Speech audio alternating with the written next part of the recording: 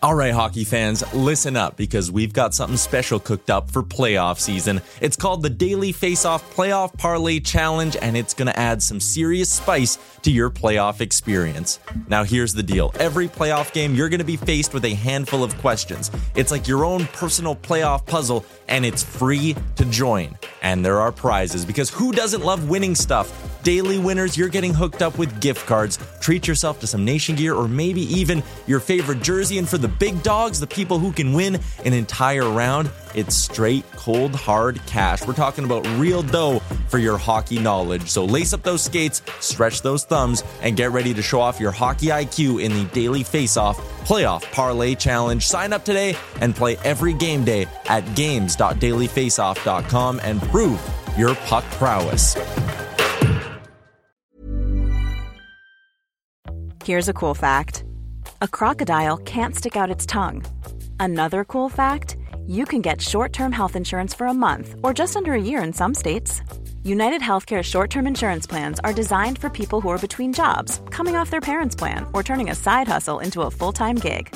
Underwritten by Golden Rule Insurance Company, they offer flexible, budget-friendly coverage with access to a nationwide network of doctors and hospitals. Get more cool facts about United Healthcare short-term plans at uh1.com.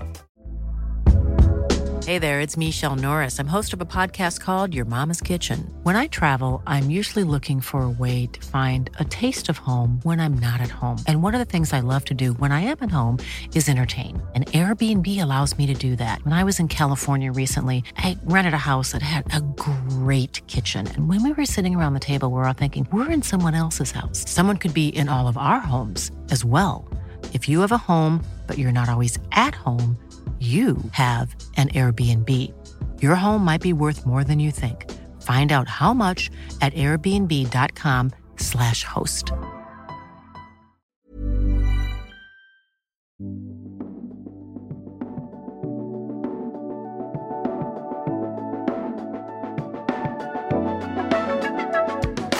Welcome to the DFO Rundown Podcast with Frank Saravalli and Jason Greger on dailyfaceoff.com. Welcome to episode 37 of the DFO Rundown. I'm Jason Greger alongside Frank Saravalli, coming to you once again from the woodjerseys.com studio. You see our lovely Boston Bruins wood jerseys. You can get it in your favorite team. Just go to woodjerseys.com. And right now for Father's Day, they have a great special, DFO Dad 15. We'll get you $15 off your order. If you want to order for dad, who's a fan of one of your teams, go there. They keep adding new teams. So check out every week to see which team you can get as we welcome in Frank Saravalli. And Frank, I see you got the hoodie, so you must have got your care package. Yeah, it's great. You guys arrived on my doorstep on Saturday. It was great. You guys found Pennsylvania. Good. Yeah, that's it. A little extra shipping time, I guess. You know, they got to check everything at the border nowadays. So you got a little sketchy though. So Philadelphia, they always got to double check for Saravalli. They were like, who's sending a mug? And they were like, what's in that mug? That little roasty coffee. Awesome. Yeah. Well, we're into I guess we call it the conference finals, even though they say they're not handing out the trophies, but they're playing in I don't even know what's going on, but we're calling it the semifinals, the final four. The final four. And the New York Islanders, for one game, they might have played the perfect game for the New York Islanders, and, you know, possessing the puck, not giving up many chances. What with Tampa Bay was only on the power play once. Like, I don't know if you could have scripted a better game one for the Islanders. No, two things in the New York Islanders arsenal: details and discipline. And they played both of those to a T. And I got to tell you, for as well as the Islanders have played, the focus from everyone has seemingly been on what the Tampa Bay Lightning did not do in game one. They seemed off, Jason. They seemed like a team that wasn't ready to play. They didn't have their usual intensity. And at times they just looked a little bit jumbled. Passes inside the zone weren't crisp. They just looked a little bit off kilter. And so I'm not sure if that's the Tampa Bay Lightning trying to feel out the Islanders in game one. We had Brian Engblom on the pod last week, and he was explaining that he's a big feel guy. He thinks that there's a lot of that. And the Bolts have found a way this playoffs to, you know, wade their way into these series. The Florida Panthers tried to run them through the glass in their first round matchup. Then it was a lot different against the Carolina Hurricanes, where they ratcheted up the intensity. Let's see if they can find a way to do that in Tampa Bay for game 2 as they try and get a split on home ice. Yeah, I think, I saw a lot of people, the Islanders are going to win the series now. Hey, pump the brakes. We know Vegas is taking on Montreal, and, Montreal was down 3-1 in their series. Vegas was down 2-0 in one after of their that series. 7-1 game against the Avs. Remember that? That's kind of what this felt like, though, was like, not the same thing of Vegas throwing away that first game, but it was almost like Tampa was like, okay, let's try and figure this out from here. Yeah, it would give New York credit. And I think Tampa Bay definitely can play better. But, New York, as much as what Tampa didn't do, I think part of that was what New York did is they didn't allow Tampa to play how they wanted. Like, Tampa had a good start. And then I think it was a stretch where they outshot them 13-3 in the latter stages of that first period. And I just seemed like after that, Tampa never really got into much of a rhythm. Like, Braden Point scored late, to make the score a little bit closer than maybe even it was. Like, I thought that was for the Islanders, like they got to be ecstatic. And that's just going to give them confidence to say, hey, we can play that way. Plus, we talk about the elite skill of Tampa. Well, Matt Barzal with an elite goal. Yeah, Barzal, it's funny for a guy who's been rather quiet at times throughout these playoffs, at least point production wise. And we talked about this the other day too. You see Pajot leading this team in points and Barzal is way down the list. I think when you get to this point in the playoffs, it's almost like, Barzal can come alive and people are like, wait a second, like, oh yeah, they have that guy too. And I don't know that, Barzal gets enough credit, and it's not for the skill that he has or the things he can do. We all know that, and it's apparent. But I think with what Barzal has around him, if you were to take him and put him on a team like Tampa or a team like Colorado, he'd be one of those guys, 110, 115 points, right in that wheelhouse. But because he plays on an Islanders team that has a way different approach to the game and stylistic difference to the game, and plays in a very specific system, and the fact that he's not necessarily playing with the same sort of high octane players that the Avs or the Lightning have, I don't know that he gets enough credit for what he has been able to do with that team, these playoffs so far notwithstanding. And the other thing that really stood out to me was you look at Ryan Polak's goal, and now he's got a cannon of a shot. I'm not taking anything away from him, but that's just not a goal you see beat Vasilevsky from just inside the blue line, no screen, no deflection.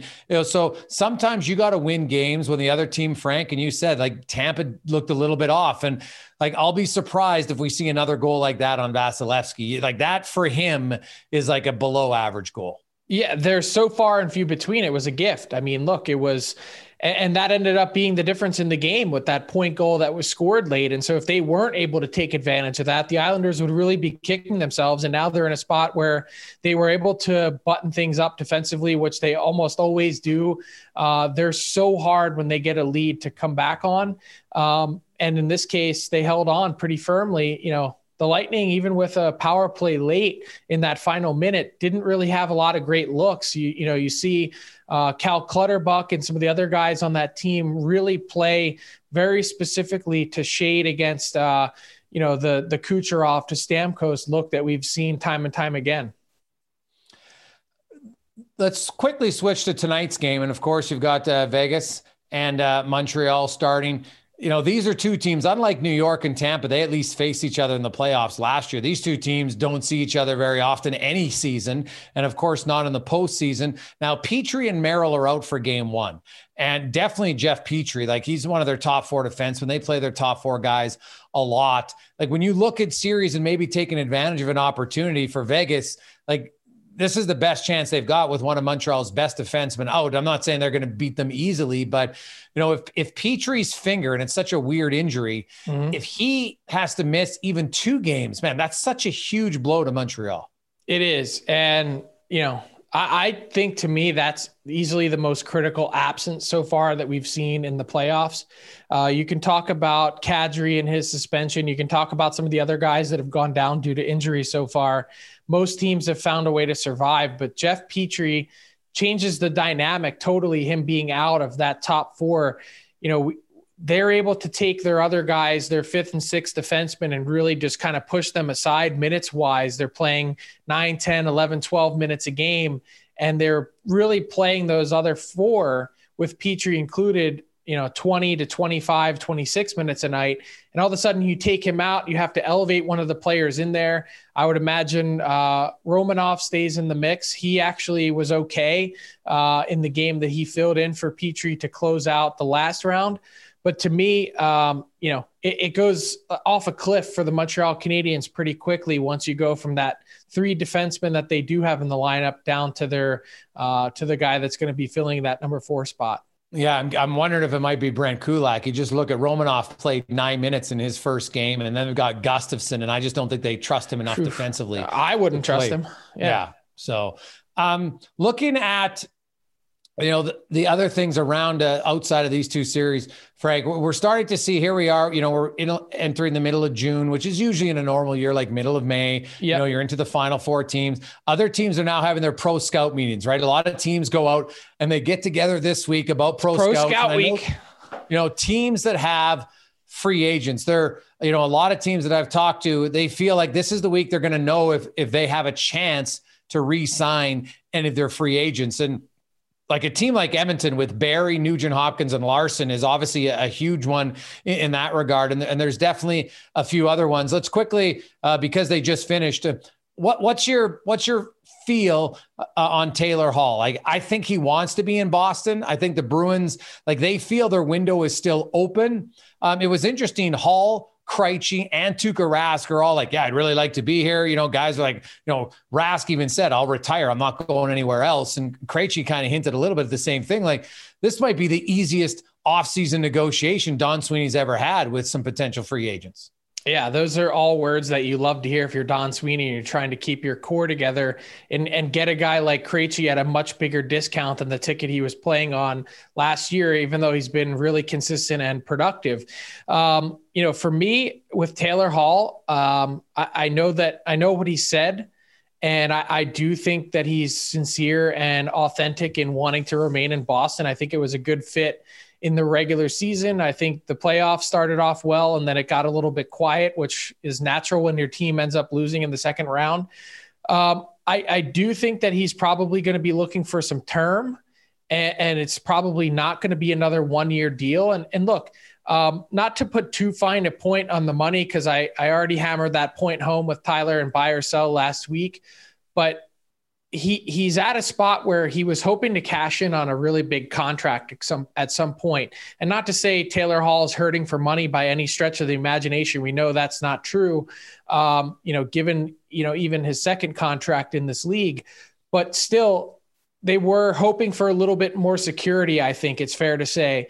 And he got 1 year, $8 million last offseason with the Buffalo Sabres. I would think he's probably looking at a 2 or 3 year deal this time around. And then the question is, what's the AAV?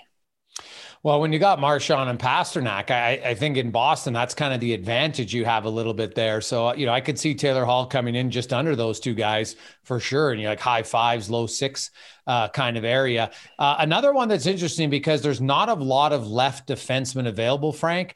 And, size is paramount, and we see players that get more experience. Jamie Alexiak, is there a chance like this might be the summer to cash in for Jamie Alexiak?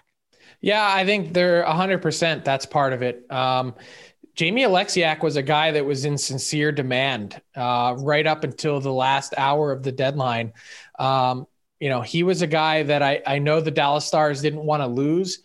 Obviously, they ended up keeping him, and they turned down some pretty significant offers from what I can tell. I think the Winnipeg Jets were a team that made a real big play there in the last few hours trying to pry him loose from Dallas. And, man, could the Jets have used a guy like him in their lineup in the playoffs? But, what does that next contract look like for Jamie Alexiak? I really can't tell. Like, I have no real idea. It's tough to sort out because I think pre-pandemic you can pinpoint a number, but I'm still curious what that looks like post-pandemic. And that's the thing, there's a lot of guys out there that you're like, where does that guy fit in? And I know what it was pre-pandemic. I just, the market changed in such a significant way over the last year that I think we're still kind of going through that feeling out process. Yeah, a little bit. He kind of maybe comes in the middle of a guy like Tanev or Hamonic, right? Who are obviously quite different in term and in salary. And then the other guy is Derek Forbort, Frank, in Winnipeg themselves, like on a team that, they felt like they want to improve their defense. Like there's not a ton of really elite top end defensemen available in free agency. And so, Derek Forbort's another one, like, he had a sneaky good year. Yes. And teams value, and, he's got some experience. He's just we see historically how many defensemen, like Forbort might be a guy who's older, Frank, but when you sign him to 3 or 4 years, I think he's a guy that could live up to his contract, where in a lot of cases we see free agents get paid for what they did, not what they're going to do. And I think he's a guy that, could earn himself a pretty good contract and have a good potential to live up to it. Like I'm talking, like maybe $3 million, maybe 3.5 even for a guy like that. Well, he's sub 30, he's 29. And so I think that 3-year, 4-year deal, that term fits right in that wheelhouse. And he's another guy that doesn't really have a lot of mileage on him. He's played 331 regular season games.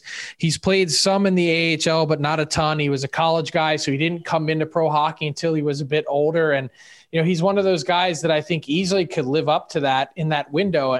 And I got to tell you, since we're talking defensemen, and I've done some homework on this in the last couple of weeks, one guy to really keep an eye on, and we'll see a lot in this Final Four as well, Alec Martinez has had an unbelievable season for the Vegas Golden Knights. He leads the postseason in block shots by a wide margin. I think it's more than 20 at this point in these playoffs.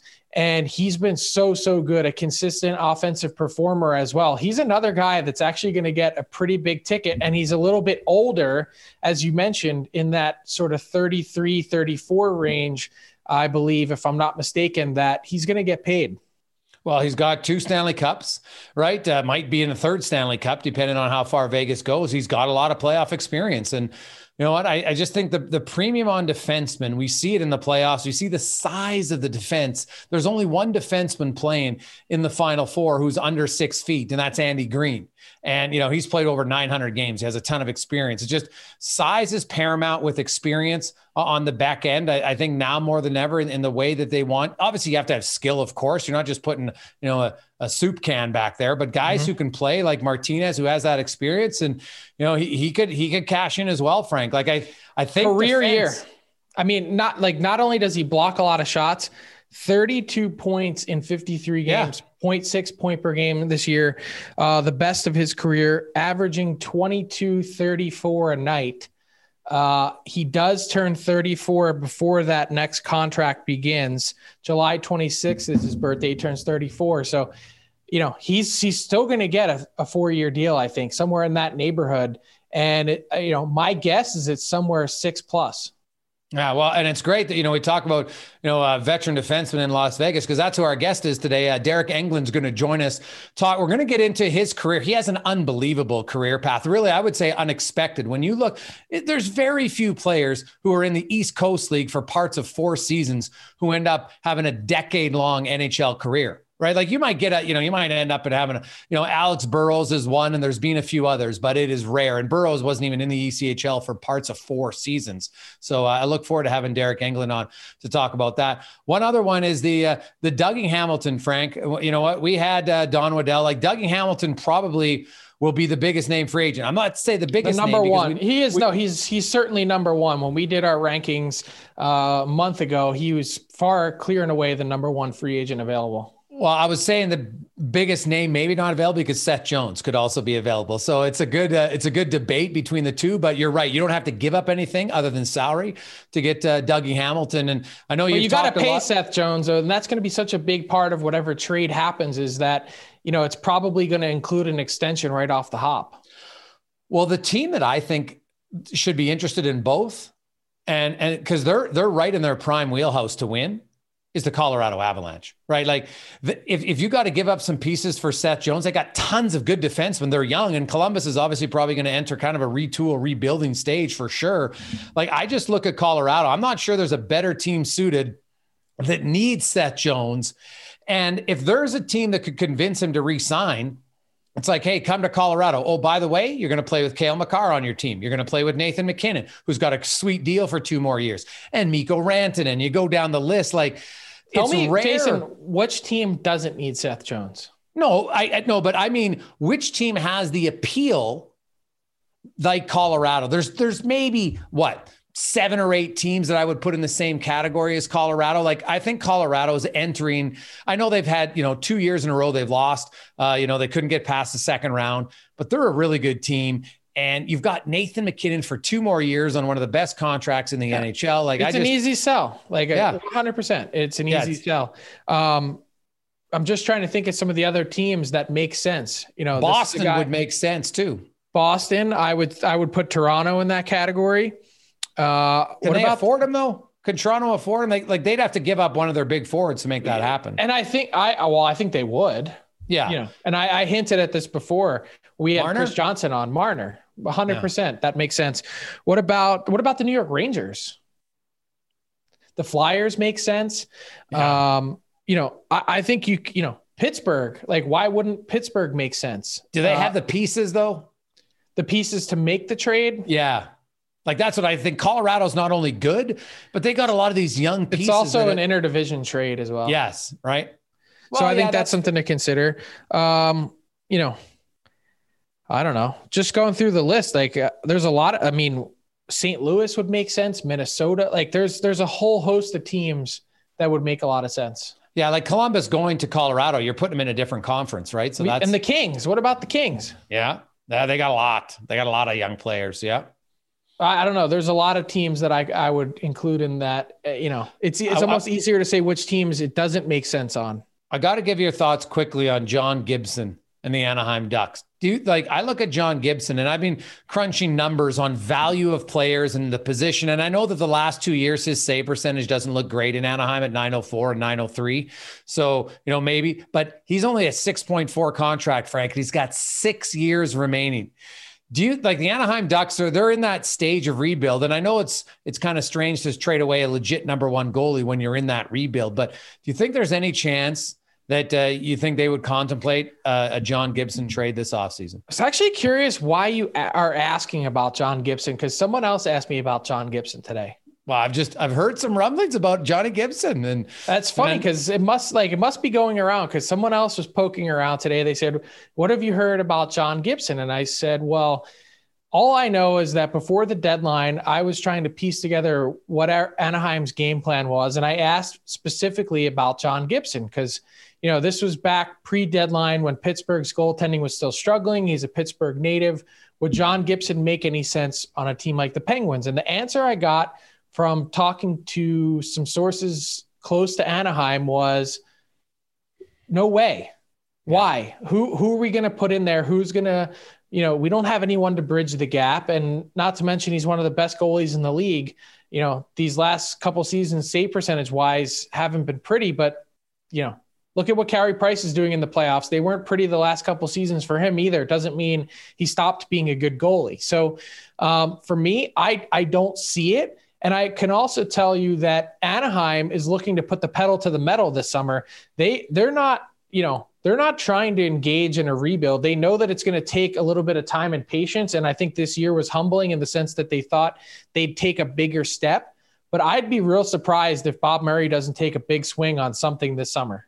Oof. Well, the Jack Eichel's another name we'll have to get into a little bit more, but we got to get to our big guest today, brought to you by Jock MKT. It's a hybrid between fantasy sports and the stock market where you buy shares and stock on players if they're available. So you know what? You can't just buy the best ones. You got to make a deal when it's the right time, when someone's willing to sell. It's a fantastic way. If you think you know the stock market and you think you know players and when to buy them at great low value, check it out and play it. JockMKT.com.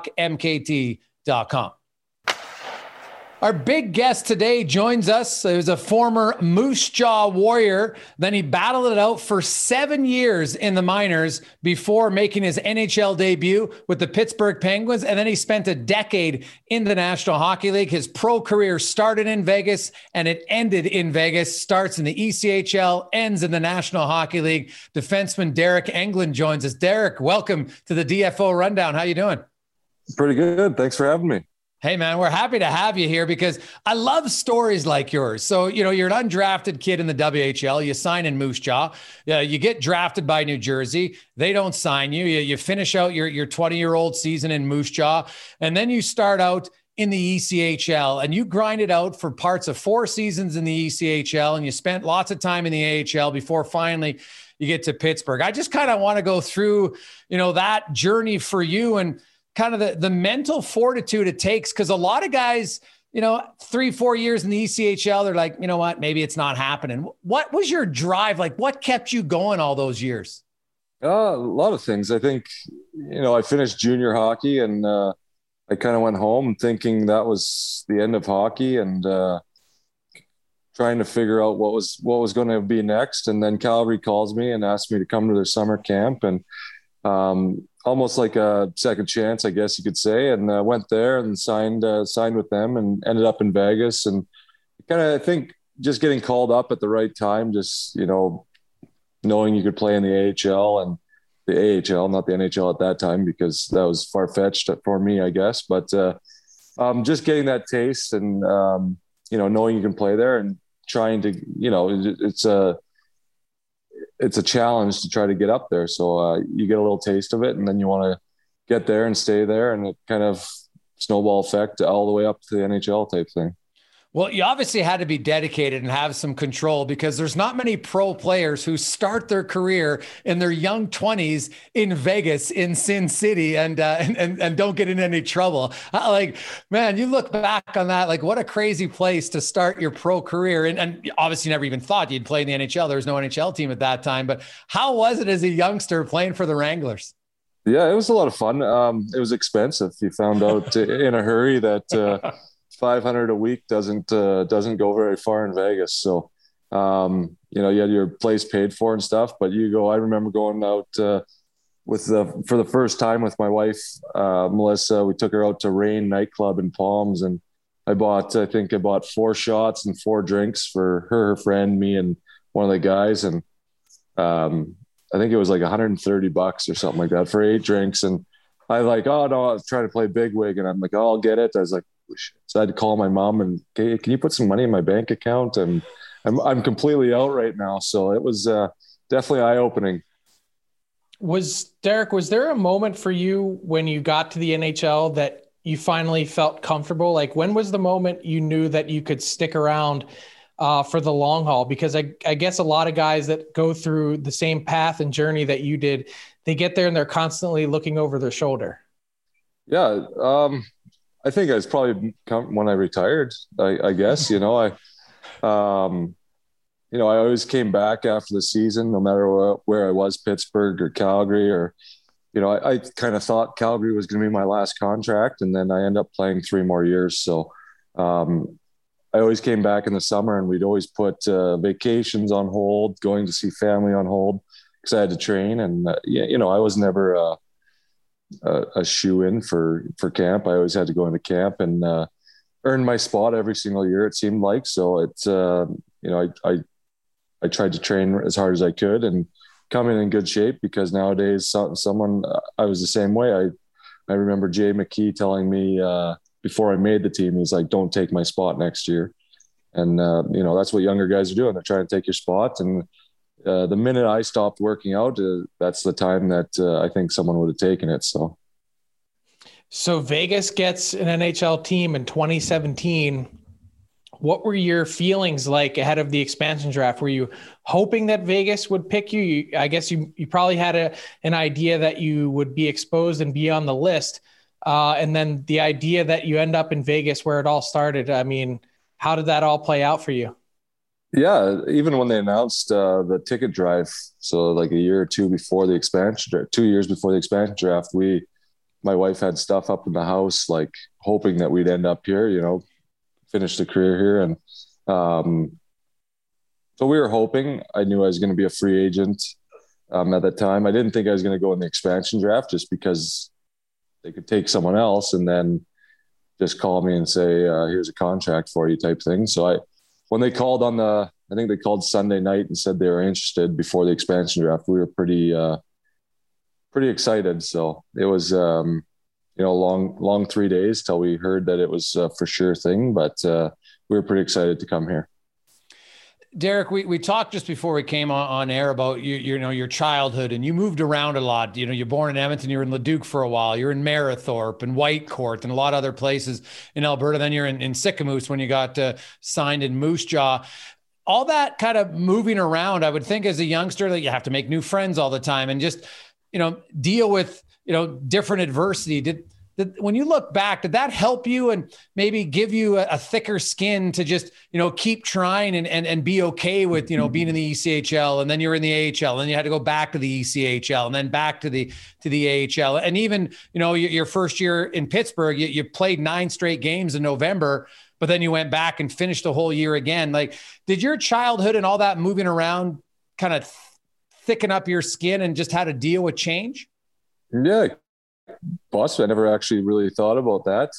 We moved around all over the place until grade 6, and then we were in Chetwynd. My parents are still in Chetwynd up in BC now. So, it probably helped a little bit moving around and stuff. But, at the end of the day, you're making money, even if it was in the AHL or whatnot. You're making money playing a game you love. And, there's definitely thoughts of, maybe we should go over to Europe for a year or two and try that. That was at the time where I think the cap in the AHL was like 105,000. We weren't making that at the time, but there was a cap and all the different call-up scenarios and stuff. So a lot of guys went overseas, and we definitely had those conversations a few times.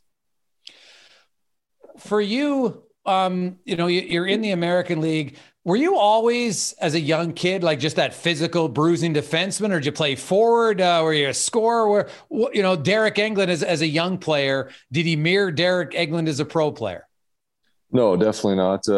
I think it was a lot more offense when I was a kid. I remember playing in Marathorpe, and me and another kid from Swan Hill would always battle it out for points and stuff in our league or our division or whatever. And I don't think I started fighting really. Junior B was my first fight. I didn't know how to, just kind of grab someone and did pretty good for myself. And I think I had 4 fights that year. And then my first year in Moose Jaw, I remember Graham Belak was my first. I had no idea who he was. We were in Kootenay, and he ran me twice first shift. So I'm like, yeah, let's go. And my whole bench is, no, dude, don't fight him. I did all right. I got beat up, but I did all right. And then I never fought till Christmas. And then I think I fought like 10 times in the last 15 games, and I got drafted. So I kind of figured out that was my calling, I guess. So Deryk, what are you up to now? What are you doing since you stopped playing? I still work for the team. I'm kind of doing a lot of different things. So anything Bill needs for the Knights, his wineries or anything like that. So just kind of whatever he needs. We're starting the alumni here, me and Shane Knighty. Do some of the learn to play stuff with the kids. Anything for the foundations, so the Folded Flag Foundation or the Vegas Golden Knight Foundation. Then the alumni will have their own foundation as well. Skate some of the guys if the team's on the road. Guys coming back from injuries, I'll go out and run skates when they need it. I've only done that a few times, but just kind of whatever. George has called me a few times, George McPhee a few times, just asked me, hey, do you mind doing this? Not at all. So just kind of whatever they need. I go to the games and meet sponsors and kind of ambassadors, stuff like that. So kind of just doing a little bit of everything, touching everything. That's awesome. That's a great way to stay in the mix. And it's interesting that you use the word alumni, because I was actually thinking about this today with the Golden Knights, even though they haven't been around all that long.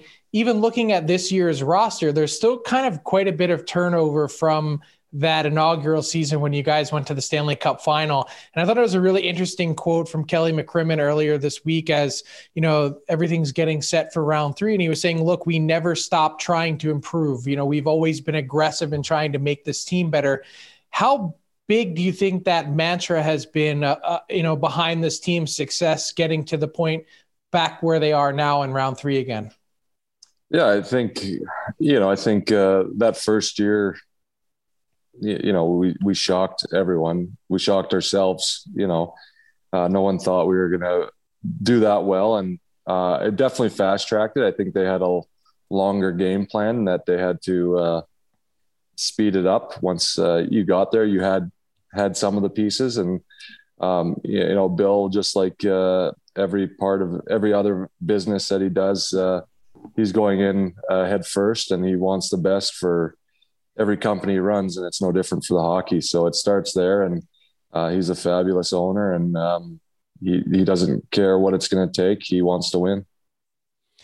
So Deryk, give me your assessment, because, you would know better than anyone. You were there that first year, and, you mentioned that you guys shocked everybody, but you just kept winning, right? Like, I can tell I was guilty of, Vegas not making the playoffs. And then, I'm not picking him in the first round. I'm not picking him in the second. I was wrong every time. And it was ridiculous how wrong I was. And when did you feel like, now we're not shocking ourselves, like we're a good team? Was you're one of the veteran leaders. Was there a time in that season where all of a sudden it was like the light went on and it's like, hey, wait a sec, like we're pretty good?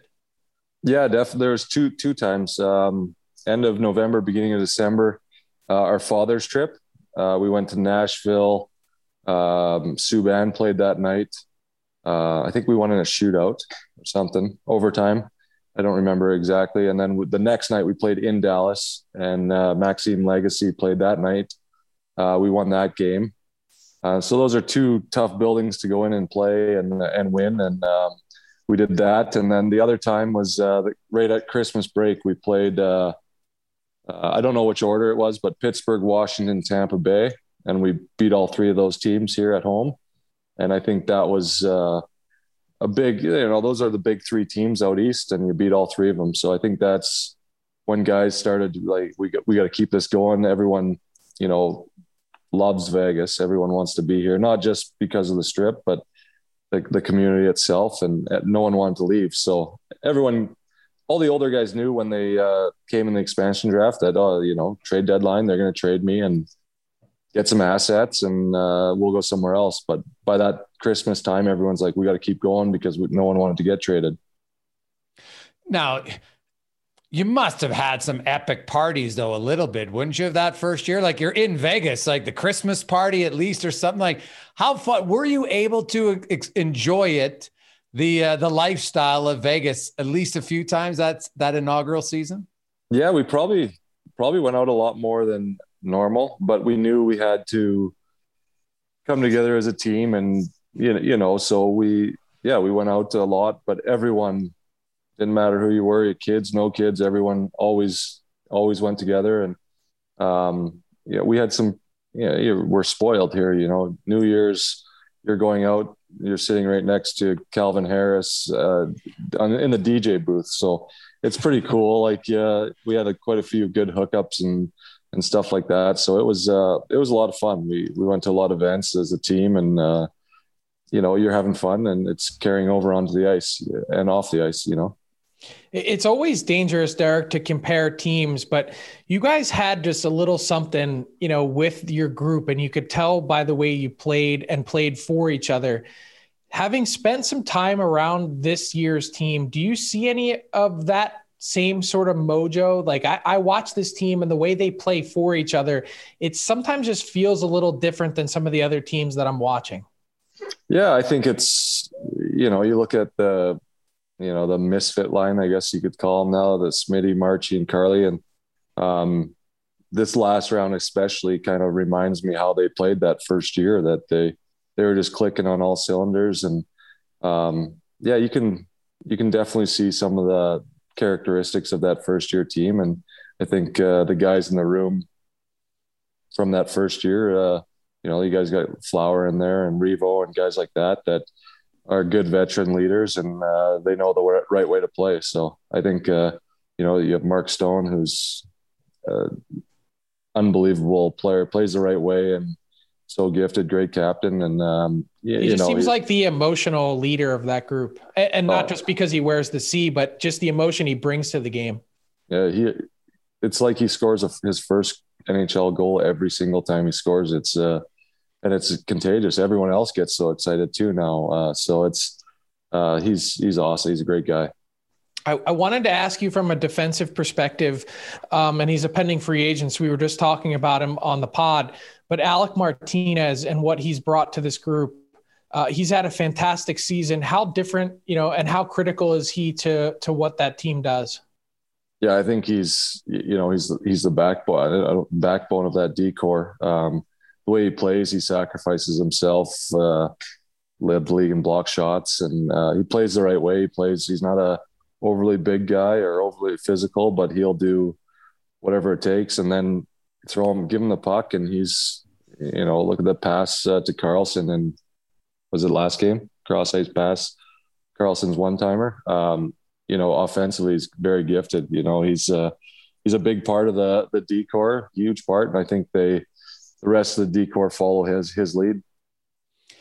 I want to ask you about defense, Deryk, because that's obviously what you specialize in, and you fit the, experience, size, strength. It just seems now the blue lines, you look at these 4 remaining blue lines, they're all huge. Like there's only one defender under 6 feet tall. And most of these decors are averaging 6'2" to 6'3" and 210 to 218 pounds. Like they're huge. Well, is it just that you guys take up more space? Why?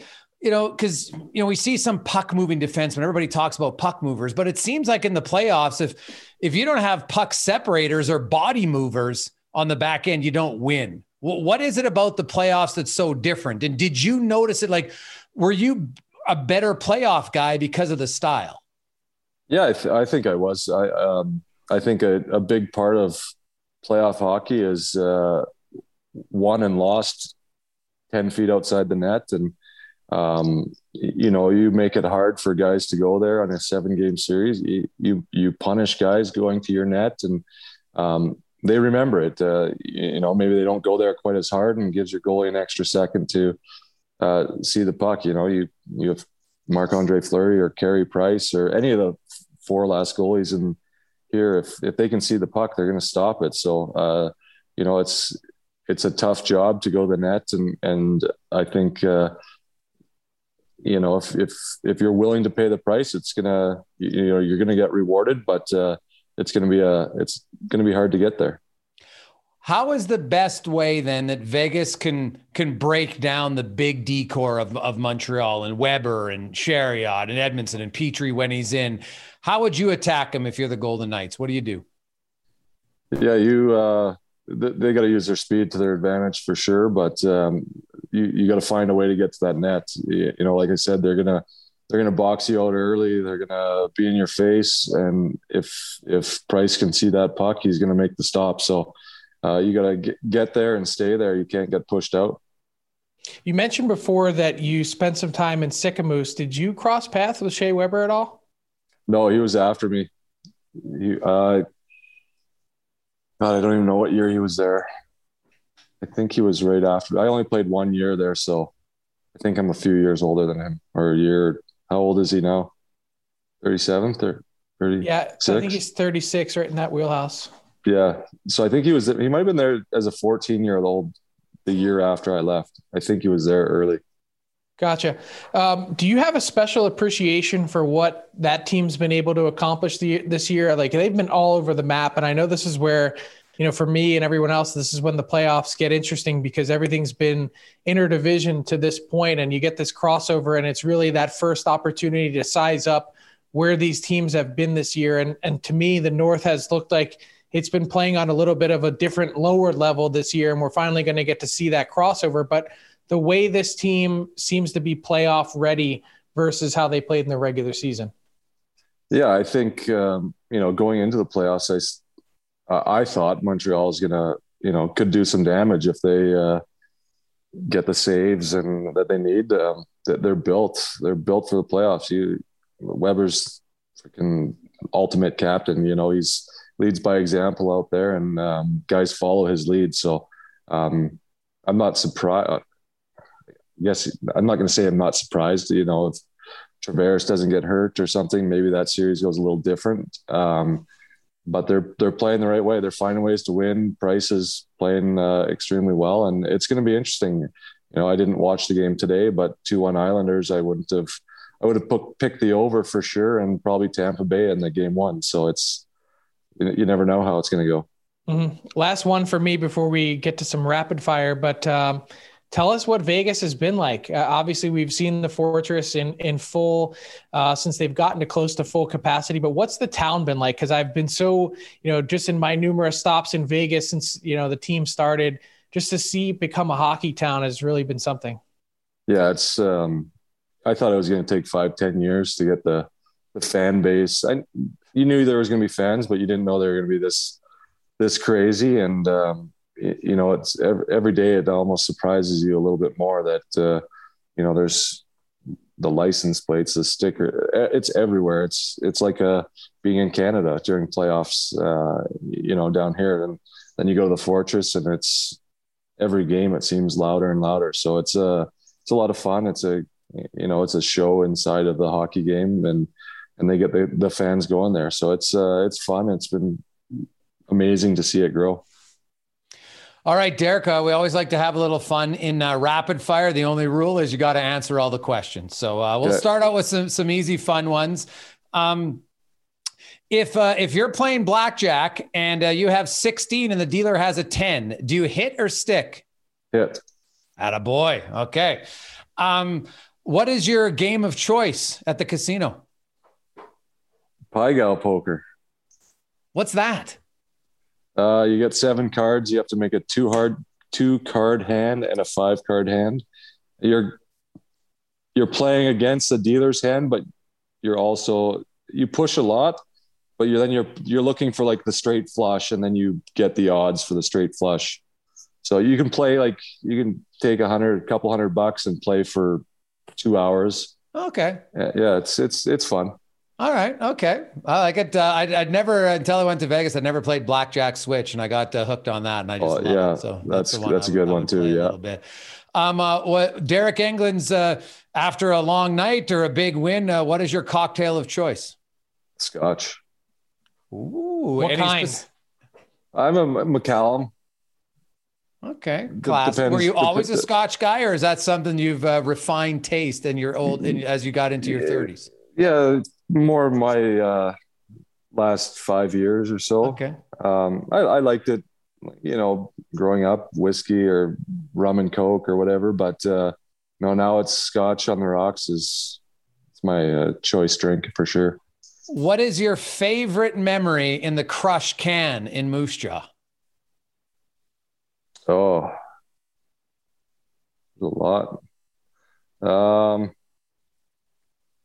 Probably some of the line brawls with Regina. You don't see that anymore. So it's, you'd have a line brawl every month. Sounds like there seemed like. Oh, Moose Jaw and Regina, man. It's an unbelievable rivalry. My nephew played in the Jaw, and first time I went there for a Pats game, I couldn't believe it. It was awesome. November 10th, 2009. Was maybe you remember the day, maybe you don't, but that's your first NHL game after 7 years in the minors. Who called you to say you were getting called up, and then who was the first call you made afterwards, and how did that phone call go? We just finished a game in Wilkes-Barre, and we didn't play so well, and Todd Reardon, he did a lot for me in Wilkes-Barre there to try to get me up there, and he came in and called. He's like, "And you come talk to me in my office." I'm like, "Oh, I'm gonna get ripped here." And it's like, and he go in his office, and he's happy as could be. He's like, "You're getting called up. You got to drive to Philly and fly to San Jose tomorrow morning and play tomorrow night." I'm like, "Okay." So I ran out, told my wife, and had to go home and pack and drive to Philly. And then I don't even know if I called my parents that night. Yeah, I would have called them on the drive to Philly. So they were pretty excited. And I didn't play that night in San Jose, but in Boston, we had a couple days in between there. So flew to Boston and then played that night. And in your first game in Boston, Brooks Orpik got hurt early. You ended up playing 19 minutes in your first NHL game. How nervous was it for you? You're walking into a room that had just won the Stanley Cup, and there's all that Sidney Crosby kid and all these other guys. Just how was that first walking into an NHL room moment for you? Well, when I went to San Jose, I was late. I got to the rink about 15 minutes before morning skate. So I ran in, and it was kind of probably a little refreshing because as I'm going in, all the guys are going out on the ice, getting ready to go on the ice. So they're chirping me for being late and telling me I'm fined and stuff. So, you kind of knew the guys from camp and stuff a bunch. So they definitely made you feel welcome and give it to you a little bit. Do you remember who assisted your first NHL goal a year later, November 12th? Sid and Kunitz. Okay. And also, who was your first NHL fight?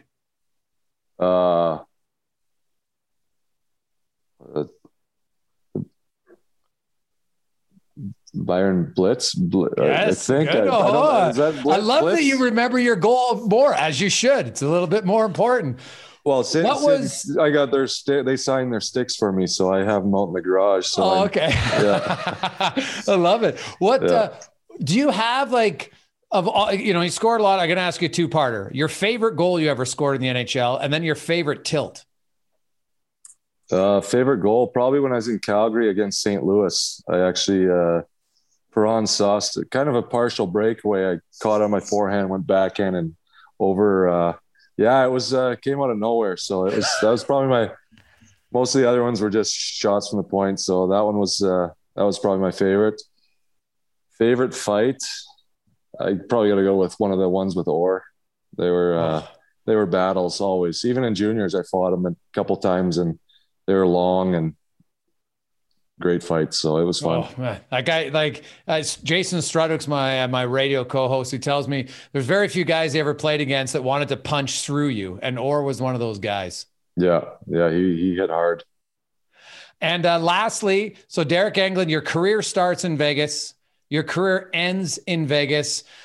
What would you say to players about why you would want to play in Vegas?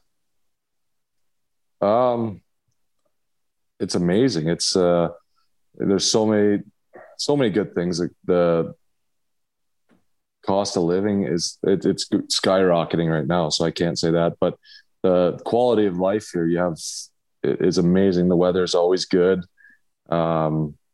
You're 4 hours drive to the beach. You're 3 hours to big ski hills. There's everything kind of right in this close area, and then you have the rink and the fans. It's the best atmosphere in the NHL, but I think by far. So it's a great place to play. Great place to raise your family too. So yeah, how many kids you got? 2 boys. And are they in hockey yet? My oldest is in tennis. Big Nadal fan, and then he's 9, and my 5-year-old's just in learn to play now. So awesome. He's starting to, yeah. Well, Deryk, thank you so much for joining us on the Daily Faceoff rundown. We really appreciate your time. Continued success in Vegas, and I really wanted to have you on. I love your story of somebody just, overcame a lot, gets drafted, not signed, and then 7 years in the minors, and then you finally make it to the end. And then you spent a decade. It wasn't like you just had a cup of coffee. You played over 700 games in the National Hockey League. It's a fantastic career.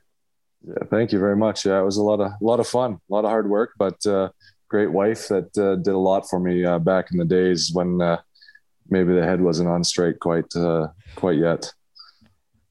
Awesome. Deryk, thanks so much for joining us. And hopefully we get to see you for the Cup final in Vegas. That would be cool. That'd be awesome. Yeah. Thanks for having me on.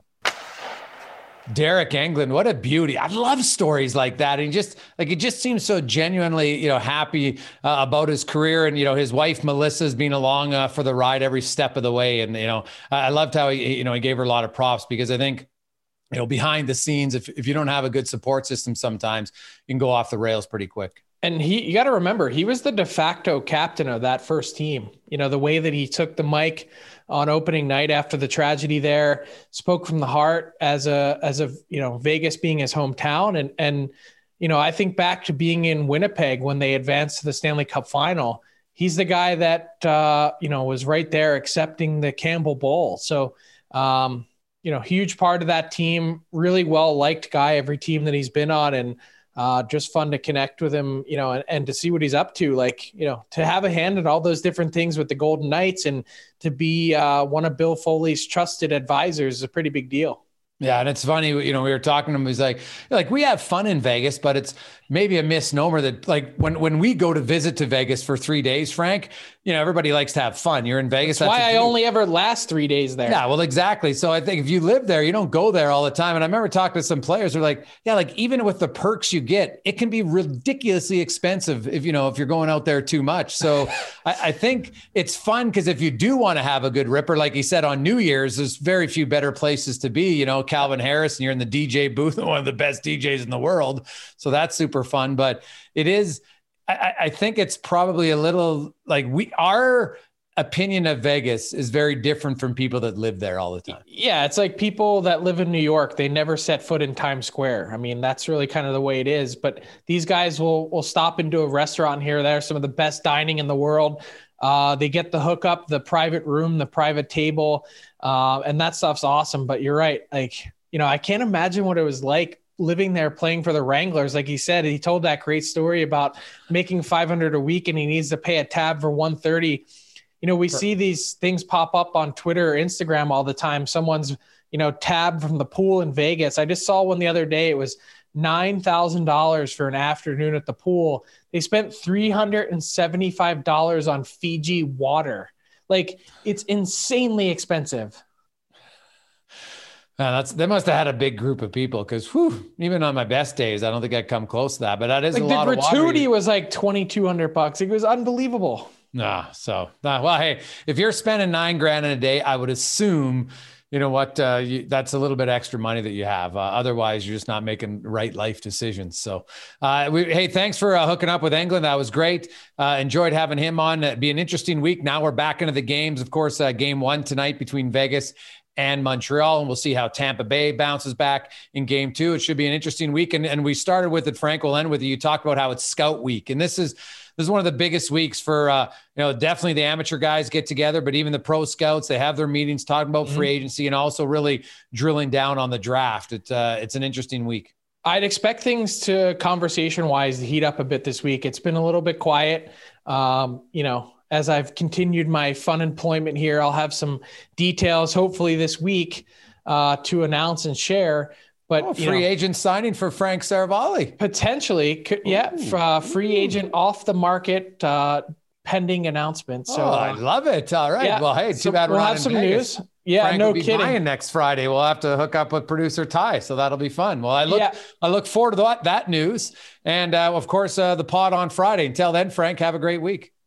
Thanks for listening to the DFO Rundown with Saravalli and Gregor. Keep it locked on dailyfaceoff.com and subscribe wherever you get your podcasts from to never miss an episode.